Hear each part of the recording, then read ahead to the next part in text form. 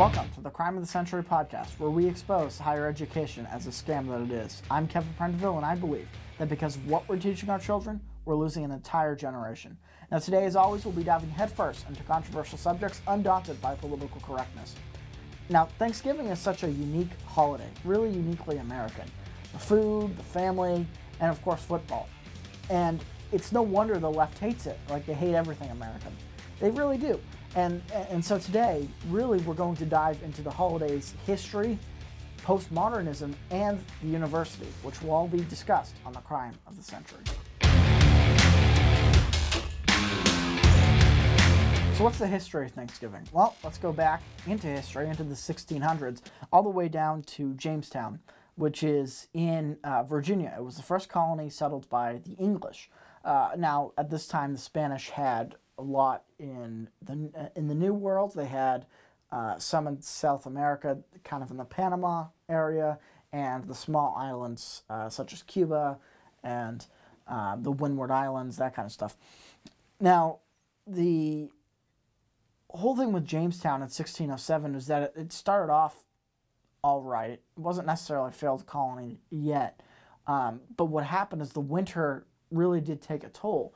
You know, the English knew how to can stuff. They knew how to preserve for the winter because, of course, in Europe they have kind of similar seasons, though not as harsh as some of the more northern climates in the United States can get.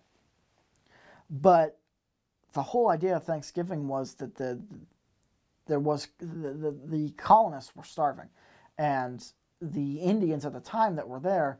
They had the whole story of Pocahontas and everything. There wasn't that tension that we'll see later between the two factions, really. And there was, the Indians helped out the colonists, and vice versa. The colonists were able to give them some more modern furs, clothes, not the whole blanket thing with Columbus, and we probably won't get into that today. But there was a trade between the two. There was a mutual benefit, and they had ended up having quite a big feast. And the whole idea of the holiday was to celebrate the fact that these two factions, I guess we'll call them, were essentially at odds, except for this one day where they were able to to survive the winter and the elements, they were able to come together. And it really contrasts, I guess, the relationship between the Aztecs and the Spanish.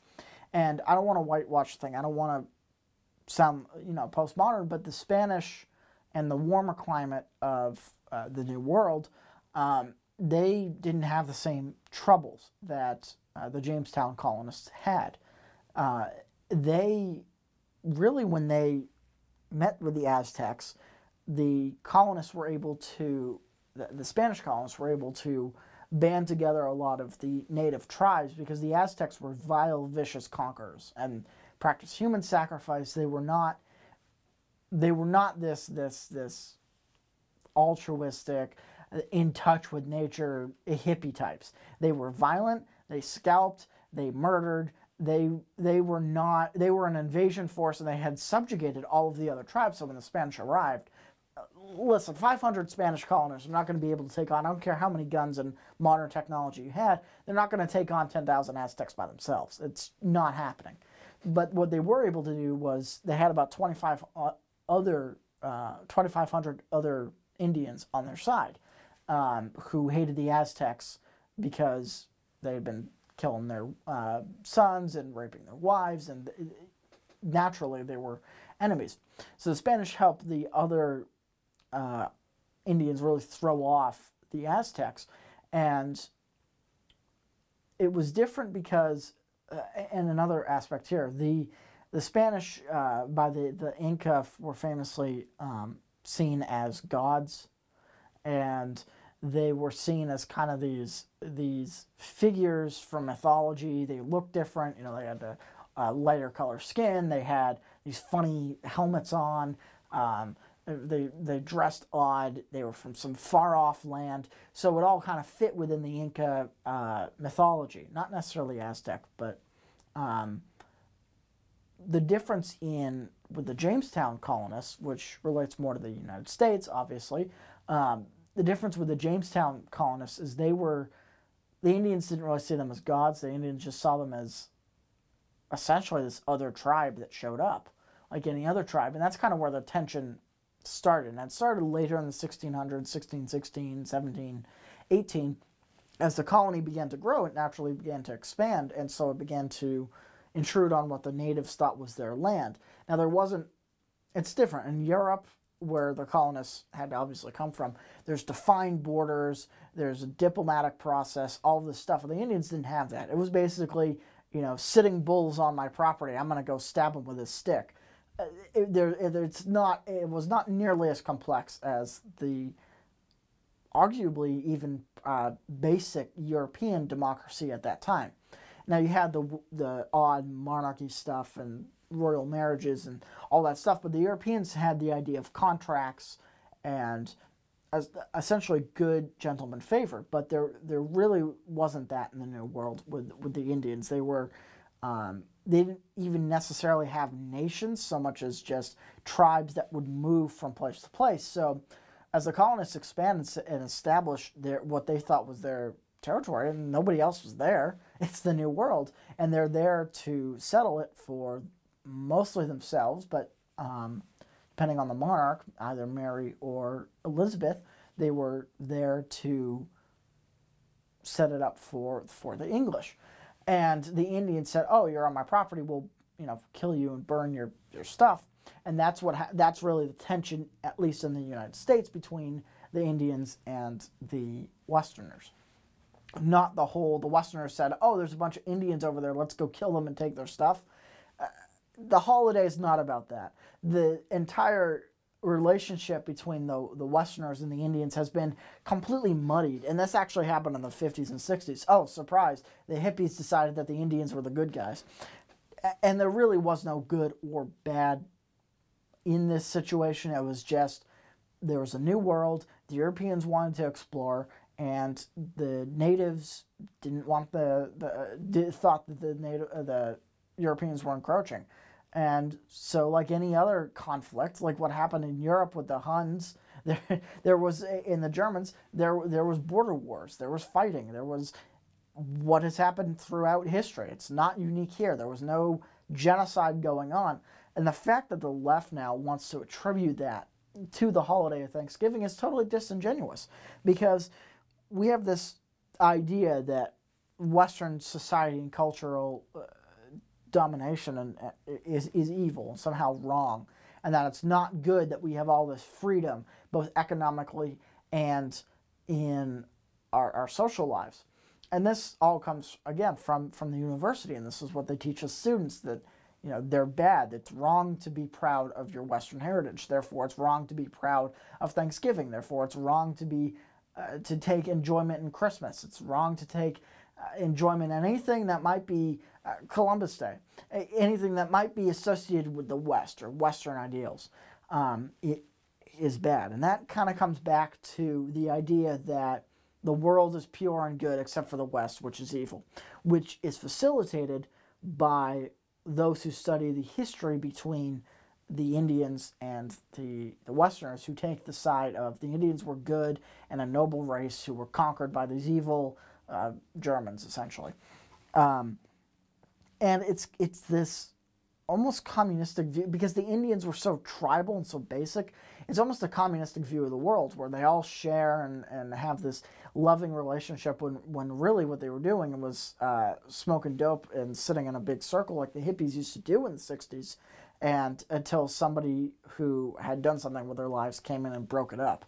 But this really does affect the fabric of American society, which is what we've always had our political differences, but we've always been kind of able to come together all around the holidays, and we have big family feasts, and that's under attack. And you see, the left always talks about how they love families, and they love the idea that if we have open borders, all these immigrant families can come in, and we'll just do away with the whole immigration system completely. Well, especially when you come to the idea of the caravan, that's just not.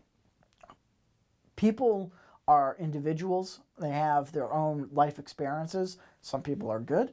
Some people are not so good. So if you just let anybody and everybody in, you're going to get good with the bad. And I mean, it's also plausible that the people who are doing well for themselves in their native country probably aren't going to leave.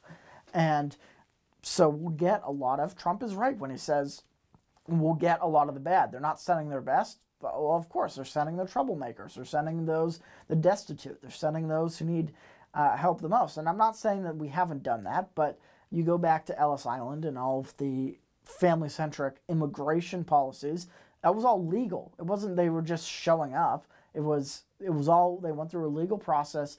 They had to understand why the Constitution exists, why the American system exists the way it does, and they became productive citizens. There's nothing wrong with that. There is a problem with just importing a bunch of people who don't believe what you believe, importing a bunch of people who don't share the same values, and expecting that it'll all go just fine. There's going to be culture, there's going to be wars, there's going to be tension, and that really harms the spirit of the holiday when you've got people who are so fundamentally at odds with what it means to be an American around the Thanksgiving table. It is very difficult to contend with that, and it kind of it symbolizes really the pulling apart of the American fabric.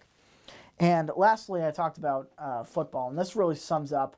And football is the most American sport ever, more than I would argue baseball, even though baseball is more historical, was created first.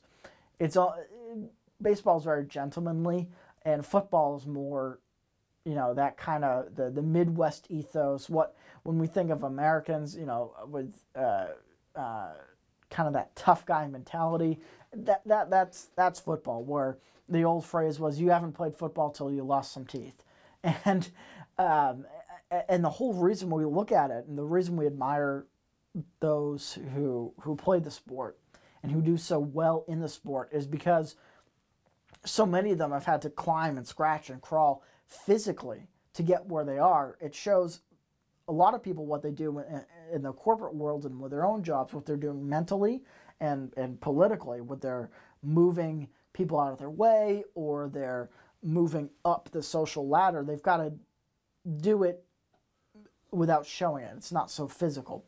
Whereas football, it's the same idea, you got to climb to the top, and everyone starts at the same. You got to win the Super Bowl, and you got one chance to do it. But you've got to show your brawn. You've got to physically beat the other guy up on the sideline. Think of the offensive lineman. Think of the defensive lineman. You're there to outmuscle. I'm more man than you. I am better than you. And that is so much of what it has meant to be an American male since the birth of this country. I mean, you look at Thomas Jefferson as this great intellectual. Somebody asked him about, I believe it was the trade war he was having with the Barbary pirates, the Barbary states, which were essentially these North African pirates, and they were in a trade war with, not in a trade war, they were just raiding trade routes between the different colonies. And Jefferson essentially organized the first Marine. They weren't called the Marines like we think of today. They weren't, but they were troops loaded up on ships, and we dropped them right in Tunis, and the English ambassador, no, the Spanish ambassador. I'm sorry, we hated the English at the time. Sorry about that. The Spanish ambassador essentially asked him. He said, "Aren't you afraid of offending the English and the Turks in Africa?" And Jefferson turned to him and said, "We're in a war, damn it. We're going to have to offend somebody." And it just, that sums up what, to bring this all back, it just sums up perfectly what it means to be an American male. You're out there and you're more man than the other guy. You're tough. I mean, you got heart and you got kind of that wisecracking kind of ideal, but you're not some Frenchman. You're not out there dancing around like some chicken with its head cut off. No, you're there to be a man, and there's nothing wrong with being more masculine than someone. There's nothing wrong with masculine traits, because winners both male and female have masculine traits. That's a very simple fact that's been lost. But we, to put a bow on this and to wrap up this episode of The Crime of the Century, what we have to realize is that all of this stuff, the good in America that's being drained from us by these universities because they teach toxic, and masculinity is toxic, masculinity is bad. Don't, if you're a man, it's better to be effeminate and sit around on your couch and do nothing because you're letting the woman do all the work, which is almost perverse. And then they tell us, we've got to have open borders. We've got to let anyone and everyone come in and essentially destroy the family fabric. And we've got to get rid of Thanksgiving, the whole idea of the American family in their house with all the different generations of people who have come here from different places, all that. We got to get rid of that because Westerners are bad and their culture is bad. That's what they tell us, that we got to get rid of that. And then they gloss over our history and they tell us the Indians were good and the West is evil and we shouldn't celebrate them and we shouldn't take pride in our heritage. And that's all been taken away from the younger generation. And that's really what defines the crime of the century.